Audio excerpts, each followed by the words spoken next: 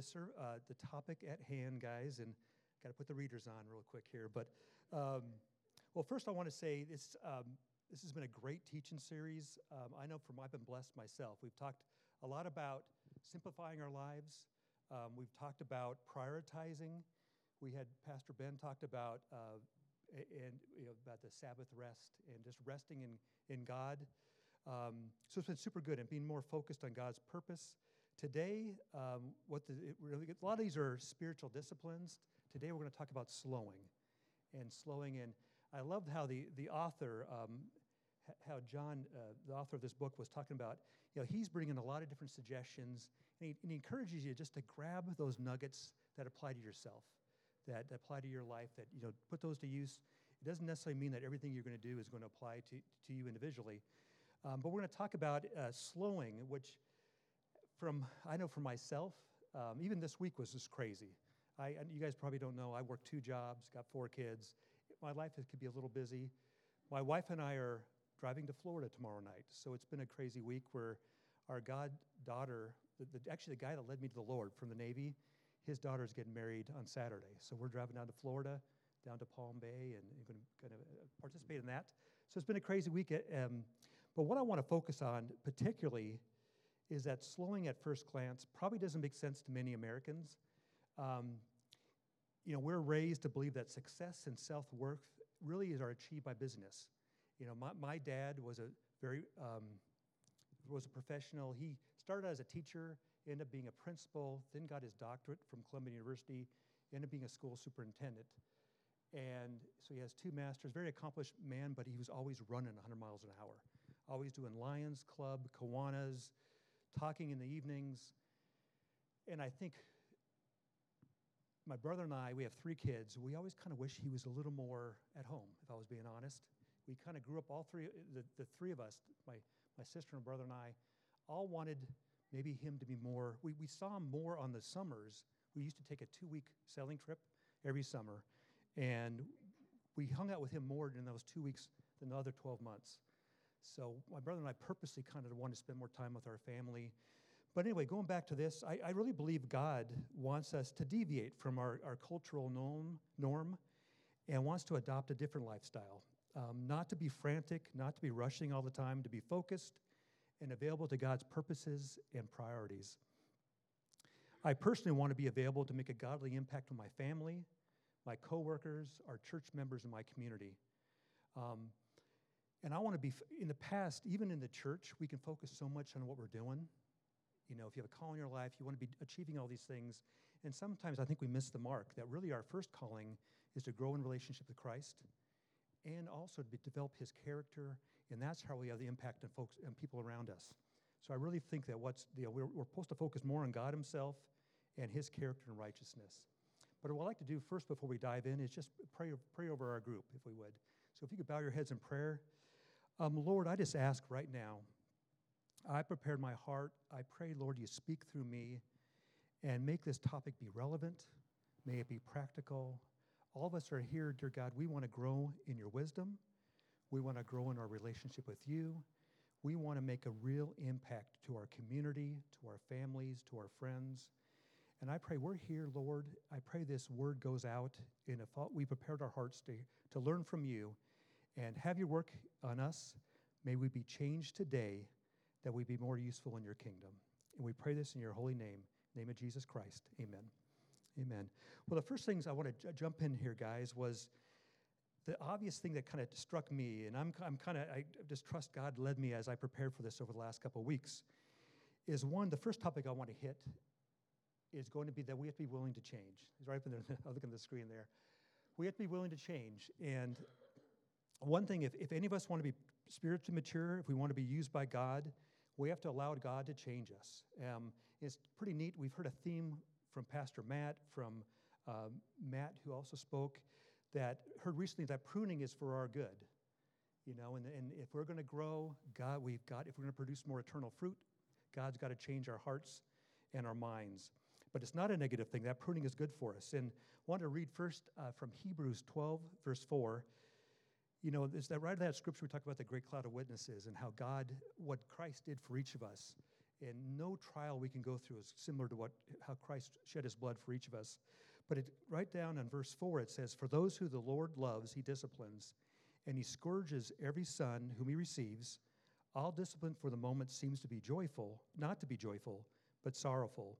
Yet for those who have been trained by it, afterwards it yields the peaceful fruit of righteousness." And this shows that, we can expect, just like our earthly fathers trained us and disciplined us for our good, so we'd grow up to be responsible adults. I tell my kids all the time, if we just let you do anything you want to do, you wouldn't grow up to be responsible adults. But same thing with God, even more so for God. And I think even through this book, I've kind of been learning more about growing in spiritual maturity.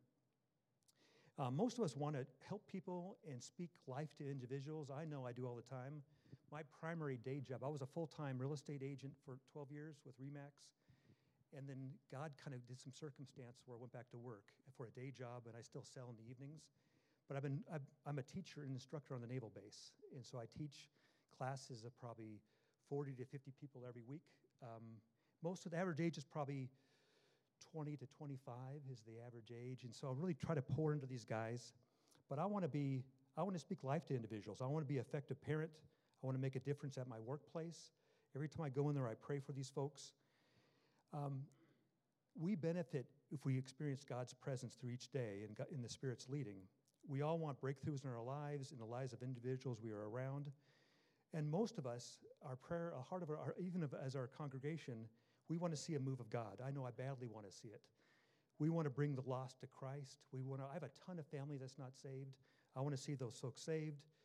One thing we need to do is we need to not have our Western culture influence our mind.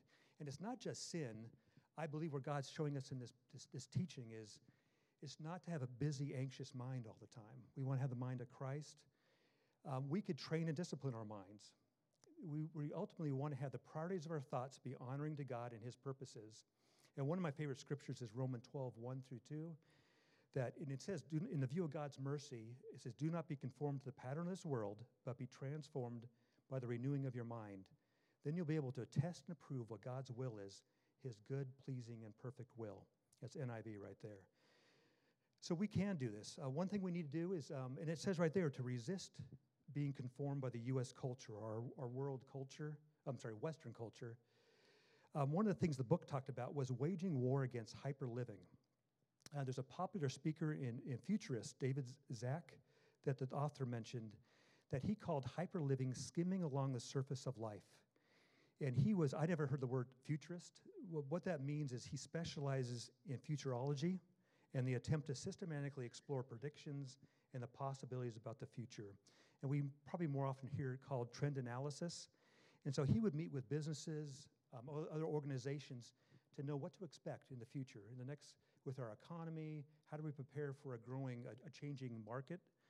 How do we, sell products to the millennials and stuff? So what he was talking about there, him and another author was John Orberg. Actually, that's the author of the book. But they were saying that we want to develop counter habits to wage war against hyper-living. And he said what they were talking about the book was deliberately placing yourself in a position where you have to wait. And what was on my heart is if we get too busy with work, we can neglect the people we love most and God himself. We're really not available. And frankly, as a dad, I catch myself doing it sometimes. My wife is half Puerto Rican. She could be fairly direct, and she'll tell me if I'm messing that up. Hey, Steve, those kids need your attention right now. So she's good about that. I think God speaks through her half the time. So, but it also helps me at work. Sometimes we get so busy, I catch myself not even saying hello in the grocery store. Or, there's so many opportunities, and I'll even listen to others, because I come across service members all the time. Am I so busy I'm not going to listen to where they're at? So I was encouraged as I went through this lesson. I want to give you guys two quick examples. One is I used to work for a German company doing sales for 3 years. It was called Shock Metal America. It was out of Stuttgart.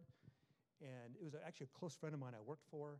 We sold ball bearing slides. But what was interesting is the German people, all of our products were made in Germany, in Schorndorf near Stuttgart. They thought we were crazy half the time because we're Americans. We just run 100 miles an hour, And we called there, the chief engineer's name was Uwe, and he's like, Steve, we can't, our clients want this product in 3 weeks, but normally the production time is, let's say it's 2 months. And they just thought we were crazy half the time. And also, I started to realize that maybe they got it right, because we'd call over there, they'd be on vacations all the time. They would have holidays all the time. And I thought, man, you know what? Maybe we got it wrong here. And so I kind of learned to appreciate that. Also, I spent a season living in Ghana when I first stepped into ministry of sorts, kind of on a part-time level. I spent 9 months in Ghana and helped start a church over there. And what I found is the people were their attitude was so different than ours. They walked for miles. At the time, it sounds kind of strange, for 9 months I bathed out of a bucket, because our water came from, there's a Kamasi Dam, and there'd be one spigot that you had to walk like 1.5 miles to get to this one spigot to get buckets of water. That's a different lifestyle. But I learned that, it's just a different mentality. I just got a chance to go back there for Thanksgiving for 4 days. And man, despite all these challenges, these guys love God. They were so on fire. And I wanted to talk to Pastor Brad at some times. I think you spent time in Ghana too, didn't you? They are so devout people. And now there's some other stuff, other counter-religion stuff, crazy stuff in there too, with fetish priests. And so there's a spiritual battle over there oftentimes, but I really appreciate how they value life and family and how they focus on God. So one thing I just wanted to encourage you guys as we're kind of going through this lesson was, I was challenged by this lesson to engage in the moment. Now, it's something my wife is super good at. I mean, she grew up in a big family. She is super good at engaging the moment. Honestly, my dad, until we were older, probably the first time he really said he loved us was probably in maybe our 30s. So we just didn't, hugging, we just didn't do that. Whereas, I got to tell you one story that's kind of funny. So the first family reunion I went to up in New York, everybody's dancing, and they're all dancing Latino style, right? So I'm dancing. I noticed all the ladies were hugging and kissing each other cheek. Well, I thought that was for guys and ladies too. So I went up, when I kissed probably the 5th guy, I realized they're not all doing this. So anyway, a little food for thought. So a little lesson to move slowly on that stuff. So they thought, the aunts thought it was hysterical that, oh, look at Steve. Well, okay, this is white boy trying to fit in there. But yeah, so it was kind of crazy. But I really, in my heart was that sometimes we get so busy we don't always acknowledge God as we, with our daily lives. So I want to slow down, and I want to make one other point too. I mentioned about my dad. With my dad being busy, and because he was so focused on his career, my parents split my freshman year in college, and I think that was a big part of it. My mom was like this free spirit. She would probably have been a really good hippie, wearing muumuus all the time. She had short hair. She was this free spirit. And I think they just grew apart because of that. My dad was so focused on his career all the time. And I think later in life, when he got into probably his 50s, he realized that he wanted to slow down himself some. So it was a lesson for us, too, to focus on family and what's really important in life. But a couple things I want to share with some scriptures. What scriptures warned Christians about hyper-living? Matthew 6:25 says, "Do not worry about life, but seek first the kingdom of God and his righteousness." Amen? So just, if we focus on God, he'll take care of the rest. I'll give you a great example of this week.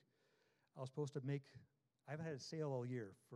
I do pretty well. Usually I average 12 to 18 houses a year, something like that. Well, my first big paycheck was supposed to be Tuesday, got delayed for a week. And we're supposed to go to Florida, and I'm like, I didn't want to tell Yvette because I'm sweating. Well, it turns out she's a miracle worker. She pulled money out of someplace, and it's all paid for. I finally told her over dinner, and she's like, oh, I already paid for that. And here I was all nervous for 2 days because of that thing, but God provided. Philippians 4:5 says, "Be anxious for nothing, but in everything by prayer and supplication with thanksgiving, let your requests be known to God, and the peace of God, which surpasses all understanding, will guard your hearts and minds through Christ Jesus." And in a positive testimony, I have 3 closings coming up, so don't feel sorry for me. Yeah, we're good. One of the things that was on my heart as I was going through the scripture was sometimes we focus so much on what Christ did for actions. I was led to think more about what his character was like. What was he like on a daily basis? If he interacted to you walking the street, what would he be like? So I started thinking more about that. And, I think maybe when we're called to be more Christ-like, how do we live daily and have similar goals and a mindset like Jesus had? We want to train our minds. There's one thing I was going to share with you guys. I think I might have skipped over it.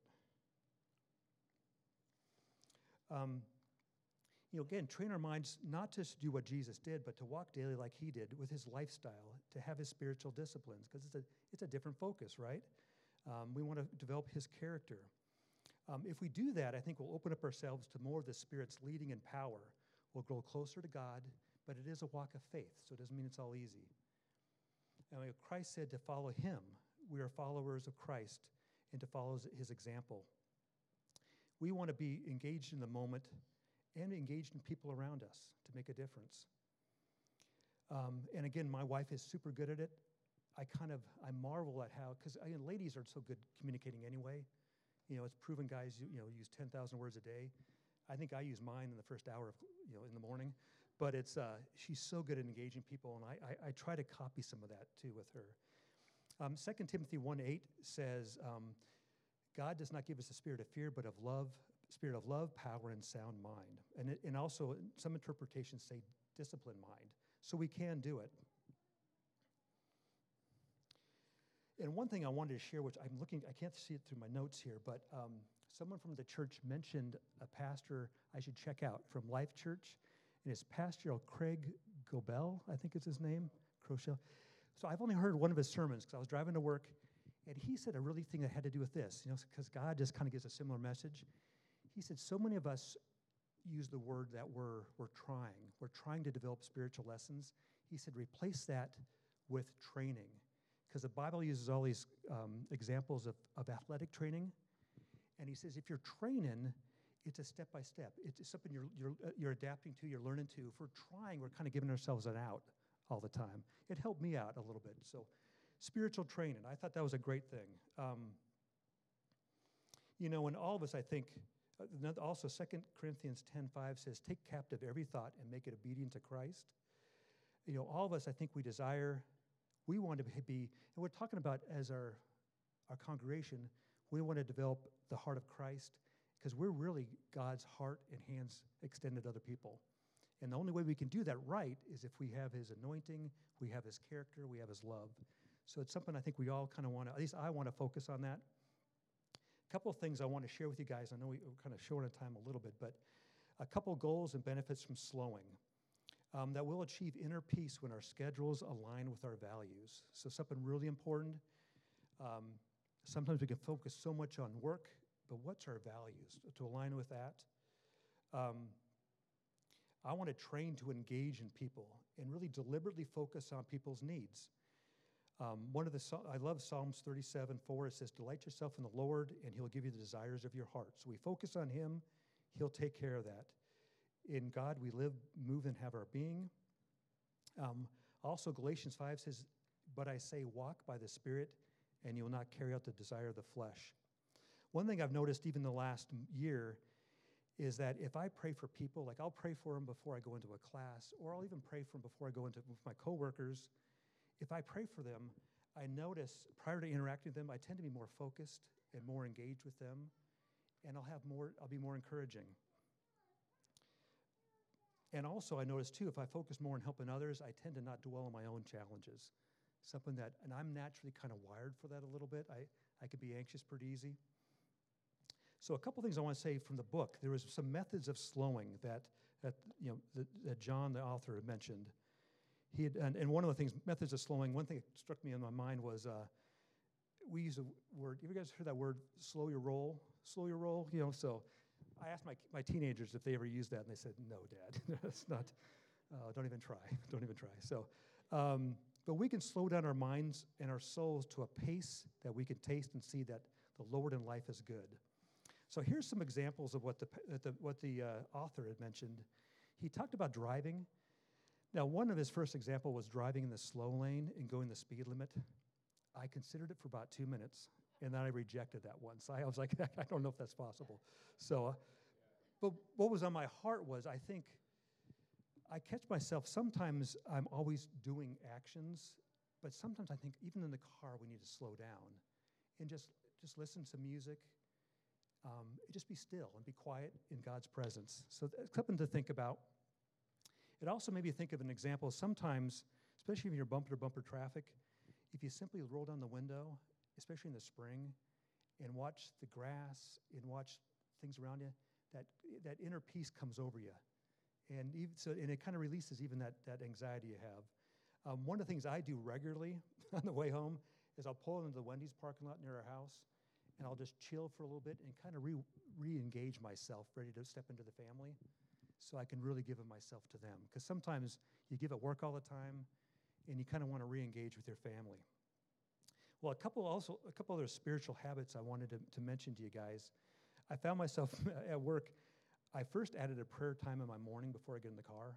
Now, I will say this too. I have to go to work. Remember, I work on the base. I don't know who made these starting times, but this is not my. Mondays, I get to be there at 6 o'clock.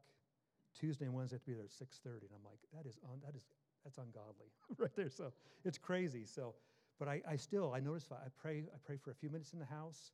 I pray in my car. I also had a prayer time in the evening. Now, I think, Pastor Ben, I love what you mentioned about Oswald Chambers, and I just want to second that, because my brother's read Oswald Chambers for years, because he was saved before I was, and he was a teacher in the late 1800s, and his wife put his writings together. So they're fantastic if you ever want a really good devotional. Just a couple other things, too, that I try to do, or I've been even Charger's rubbing off on me, because he's witnessing all the time. So I'm trying to interact more at the grocery store. Now, I'm not going in the slowest line. I'm not quite that reformed yet, but at least I'm interacting with them. I'm saying, how you doing? My newest thing, and I'm trying to say, even on the base, I go through the security and I say, have a blessed day. I'm just trying to throw out that kind of just to get them thinking a little bit. So just trying to kind of be blessing folks. Some of the lessons in the book, too, were to parent your phone. I thought that was a really good one. Just like we do with our kids. Maybe I kind of felt convicted. Like I tell my kids not to do it, and then I need to parent my phone myself. Because what the focus was, to don't let your phone set your emotional equilibrium. If you watch news or emails first thing in the morning, it can kind of mess up your attitude for the day. So just kind of be cautious with that.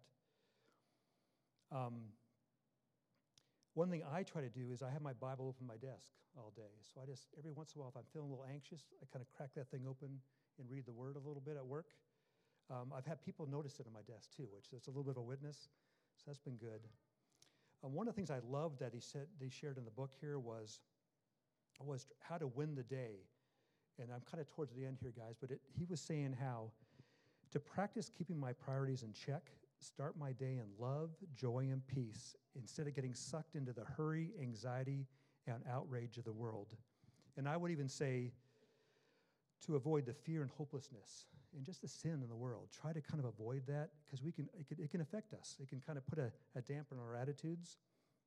One thing I was reminded of is if you don't organize your schedule, other people will do it for you. It's something I was always taught. Especially doing real estate, we time block a lot. They teach you how to do that stuff. To maybe make sure you utilize your time. The other thing that was in my heart as I was reading this thing too was schedule first based on priority. So that means you could put family on your schedule. For me, it also means my priority is evangelism.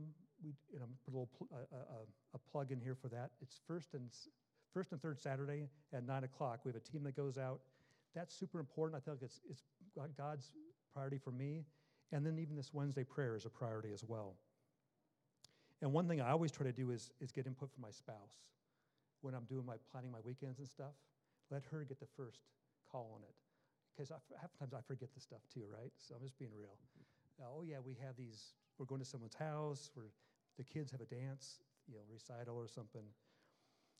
So last thing I want to kind of share with you guys, and we'll kind of close in prayer, is that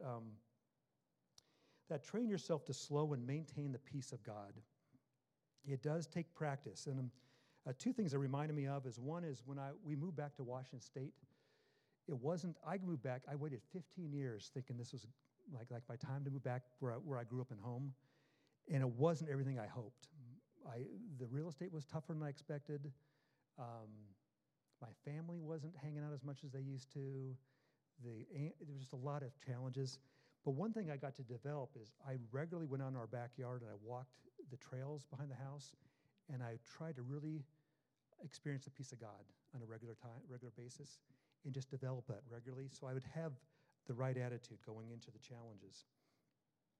The other thing that reminded me of as well is my last job was an HR position. I was an HR generalist. And I worked with two ladies that were very talented, but they ran like 120 miles per hour. These two ladies, they're my supervisors. And we kept on being short-handed, so they kept on dumping more on my plate. And I was like, man, Lord, I can't do this. They're driving me. And then they would nitpick me. Steve, they would say, hey, your emails, you put the wrong first name on it. I'm like, come on, give me a break, man. This is ridiculous. And I was discouraged a couple times, but every time I said, God, I need your help for this. I can't do it in my own strength. I would say, okay, I'm committed to this process, and he would give me the supernatural strength. And it would almost be instantaneous. So it kind of made me think about that as well. But the last couple things I want to do, and then I want to close in prayer, is one I want to say, one is that one of the things that we want to do is that this is our strength. The Word of God is living and active. We immerse ourselves in this on a daily basis. And then lastly, I love Philippians 4:6 says, be anxious for nothing, but in everything by prayer and supplication, with thanksgiving, let your requests be known to God, and the peace that transcends all understanding and surpasses all comprehension will guard your hearts and minds in Christ Jesus. Just an awesome saying. And even there was a realtor I was emailing just this week. It said, and on her text message it said, be thankful in all things. I thought that was awesome, man. So that had a good attitude. Well, just guys, quickly in summary, I want to say one is that we need to practice slowing as a spiritual discipline, that we can train and discipline our minds, that God disciplines us for our own good, and it's a good thing. We can develop counter habits so our Western culture does not influence our minds. We can have the priorities of our thoughts be honoring to God and his purposes, and we're more likely to have the Spirit's leading and him be active in our lives, and that way we'll be more effective in impacting other people's lives and expanding God's kingdom, and we'll be successful daily in God's view, in his perspective. But thank you guys. That was it. Appreciate it.